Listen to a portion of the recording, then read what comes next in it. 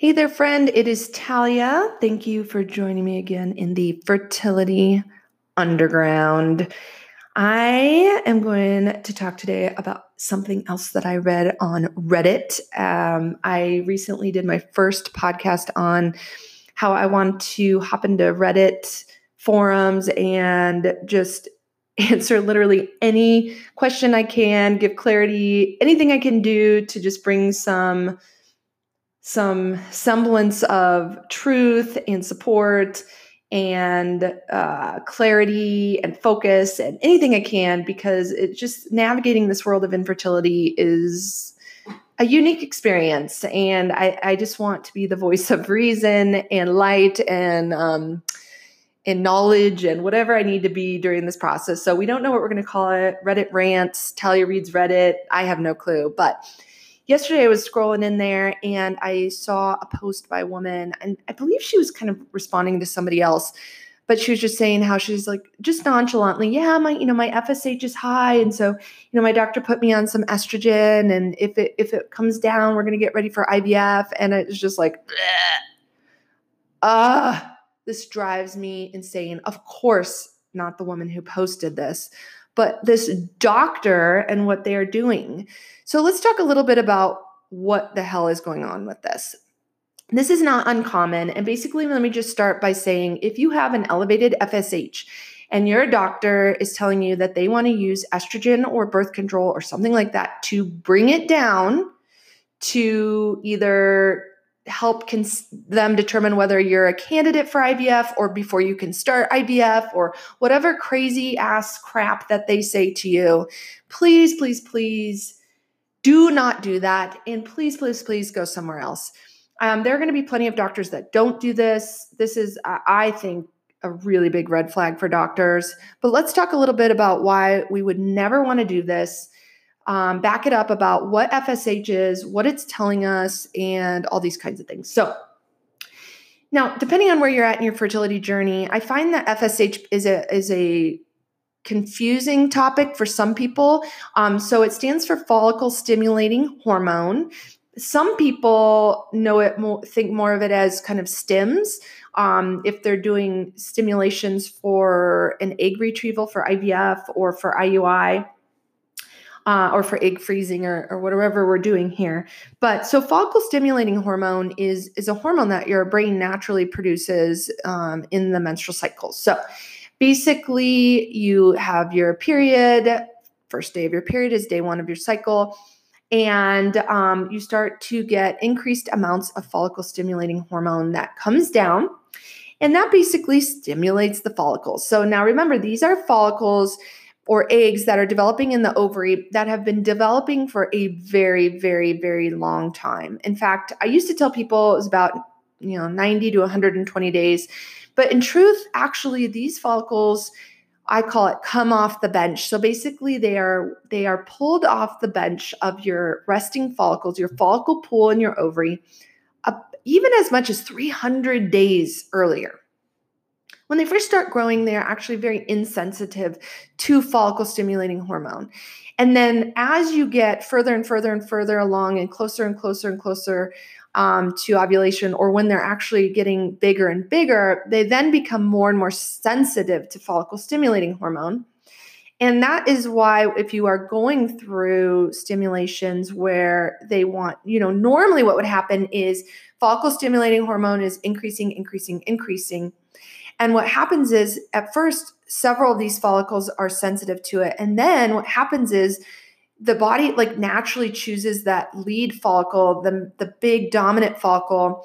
And ultimately it becomes the one that's the sensitive one to FSH. And then these other ones fall back. So in a normal cycle, you really only normally ovulate one egg, right? So that follicle stimulating hormone brings, kind of calls more of these follicles to develop, and then naturally one gets selected to be the dominant follicle, and that's the one that will eventually ovulate. Now, if you're doing a stimulated cycle in preparation for an egg retrieval, you are injecting follicle stimulating hormone like gonal F or follistim, and you're kind of hijacking this process. And instead of the body naturally selecting one dominant follicle, you hijack the process and you bring as many follicles as you can forward to become, basically you get like as many dominant follicles as you can. And then you do your retrieval. So follicle stimulating hormone, though, is something that we often will have checked with part of your cycle day 3 labs because it can give you an idea of ovarian reserve. Now, I'm not going to go into a huge, rant about ovarian reserve because, oh my God, my heart, I am so passionate about ovarian reserve and how you actually look at it appropriately, how you interpret what your results are, how you look at those in an age-specific level, because that's very, very important. We can't have these just like universal cutoffs, because if I look at somebody's numbers from a 25-year-old versus a 42-year-old, and I try to use universal cutoffs, I'm going to miss a massive amount of information on that younger person.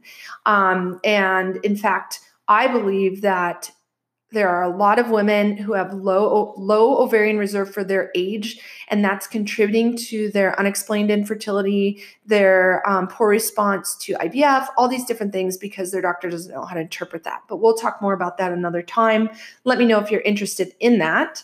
But one of the things we look at is FSH. Now, FSH levels very early in your cycle should be on the lower side. Now, I'm not going to go through all the numbers because they're very specific numbers. And again, they are based on your age.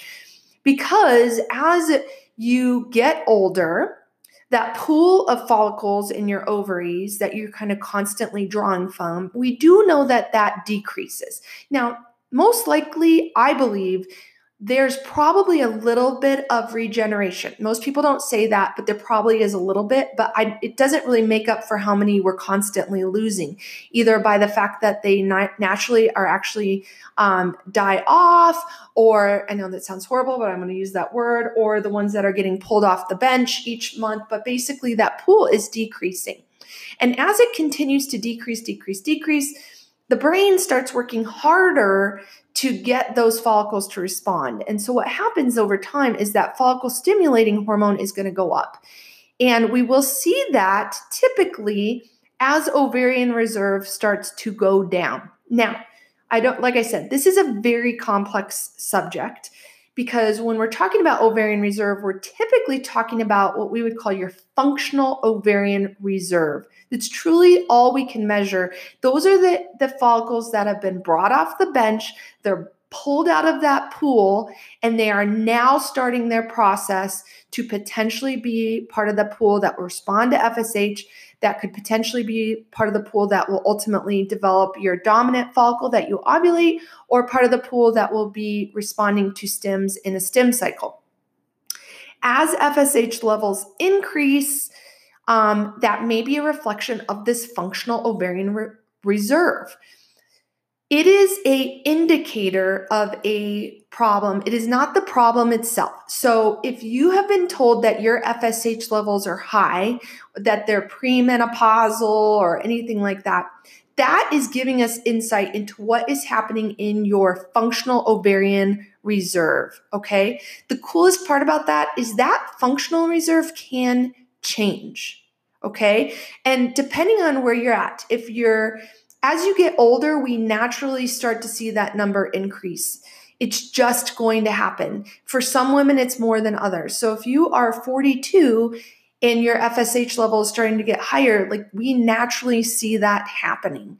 If you are, in your 20s and early 30s and your FSH is going higher, that is a big red flag that you're having what I would call premature ovarian aging, what other people may call diminished ovarian reserve. They call it premature menopause, whatever words they like to call. I feel like those are all very confusing words and panic words. In my opinion, it's saying, okay, we have a problem. We are either losing this pool of follicles that we're pulling from, and that's something's compromising those, or we're not being good at pulling them off the bench to enter this functional pool of follicles, or we're losing them way too quickly along the way. So to me, that's a big red flag of something that's going on earlier in the process. But what I want to point out to you here is the FSH is just telling us that we're having problems at the level of the ovary. The problem is not the FSH itself. Now, people will say, okay, well, if you have a high FSH, then you're probably going to be less likely, you're not going to respond as well to ovarian stimulation. You may have poor outcomes for IVF, and that may all be true, but that's not because of the FSH itself, but because what it's representing, which is that we have problems going on that need to be addressed in the ovary. So if your doctor wants to lower your FSH levels, which I could pretty much have anybody do. If you have high FSH levels and I give you estrogen, or I give you the birth control, which has estrogen in it, it's going to drop your FSH. This actually naturally happens in your cycle.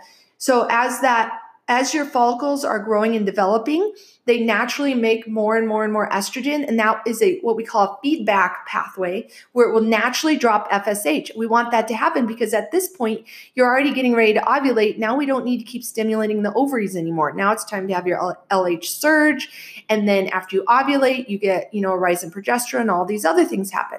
It's a natural process that happens in the body. As estrogen levels rise, they will naturally go back and lower FSH. That's a normal process. If I come in or your doctor comes in and gives you estrogen, it's going to lower your FSH.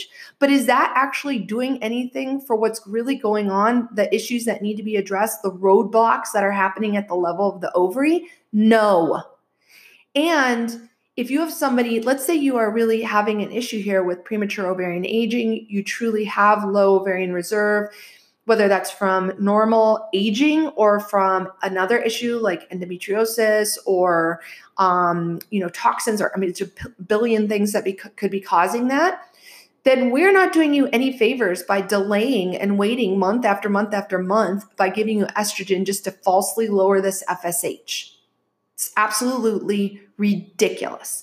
That'd be like if you have a gas tank in your car and you have a fuel light indicator and the fuel light goes on when you have less than like 30 or 40 miles left of gas in your car. That'd be like being like, oh, I'm just going to put a happy face sticker over it and ignoring it. No, your FSH level is an indicator light. There are other issues with FSH. FSH levels can vary a lot. They can be impacted by a lot of different things. And so that's why you don't want to use FSH, by the way, alone. I do think FSH is valuable, but I like to use it in combination with AMH and some other things.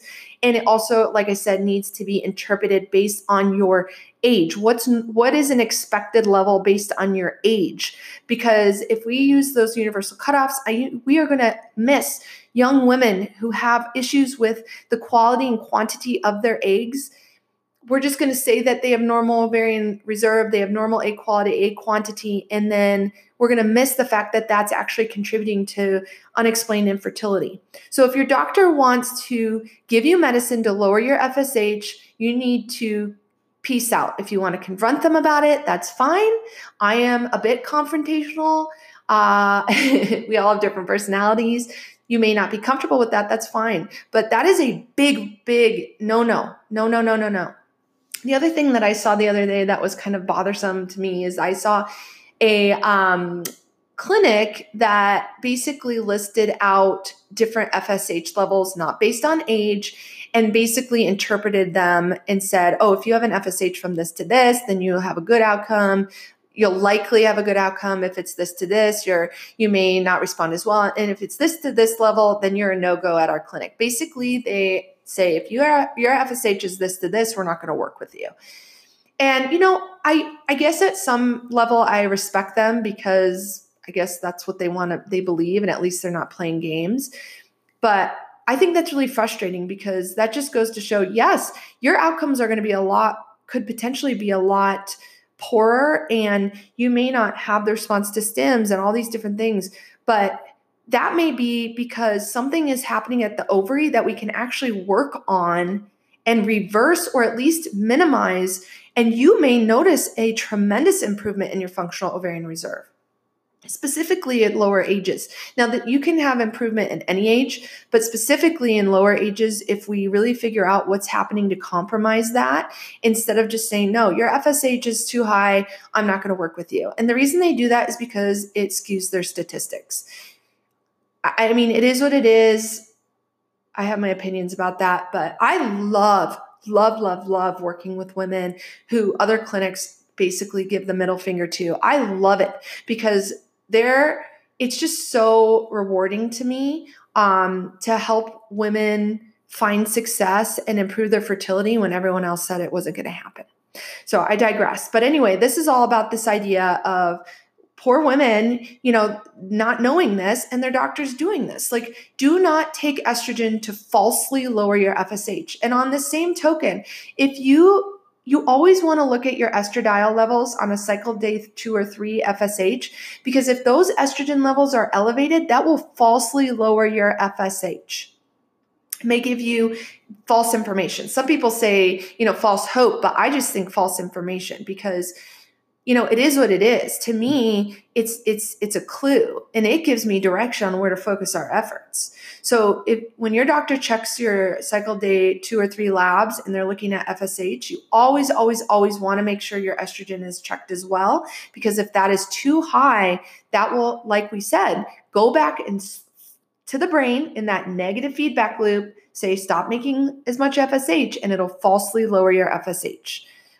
So I hope this was helpful to you.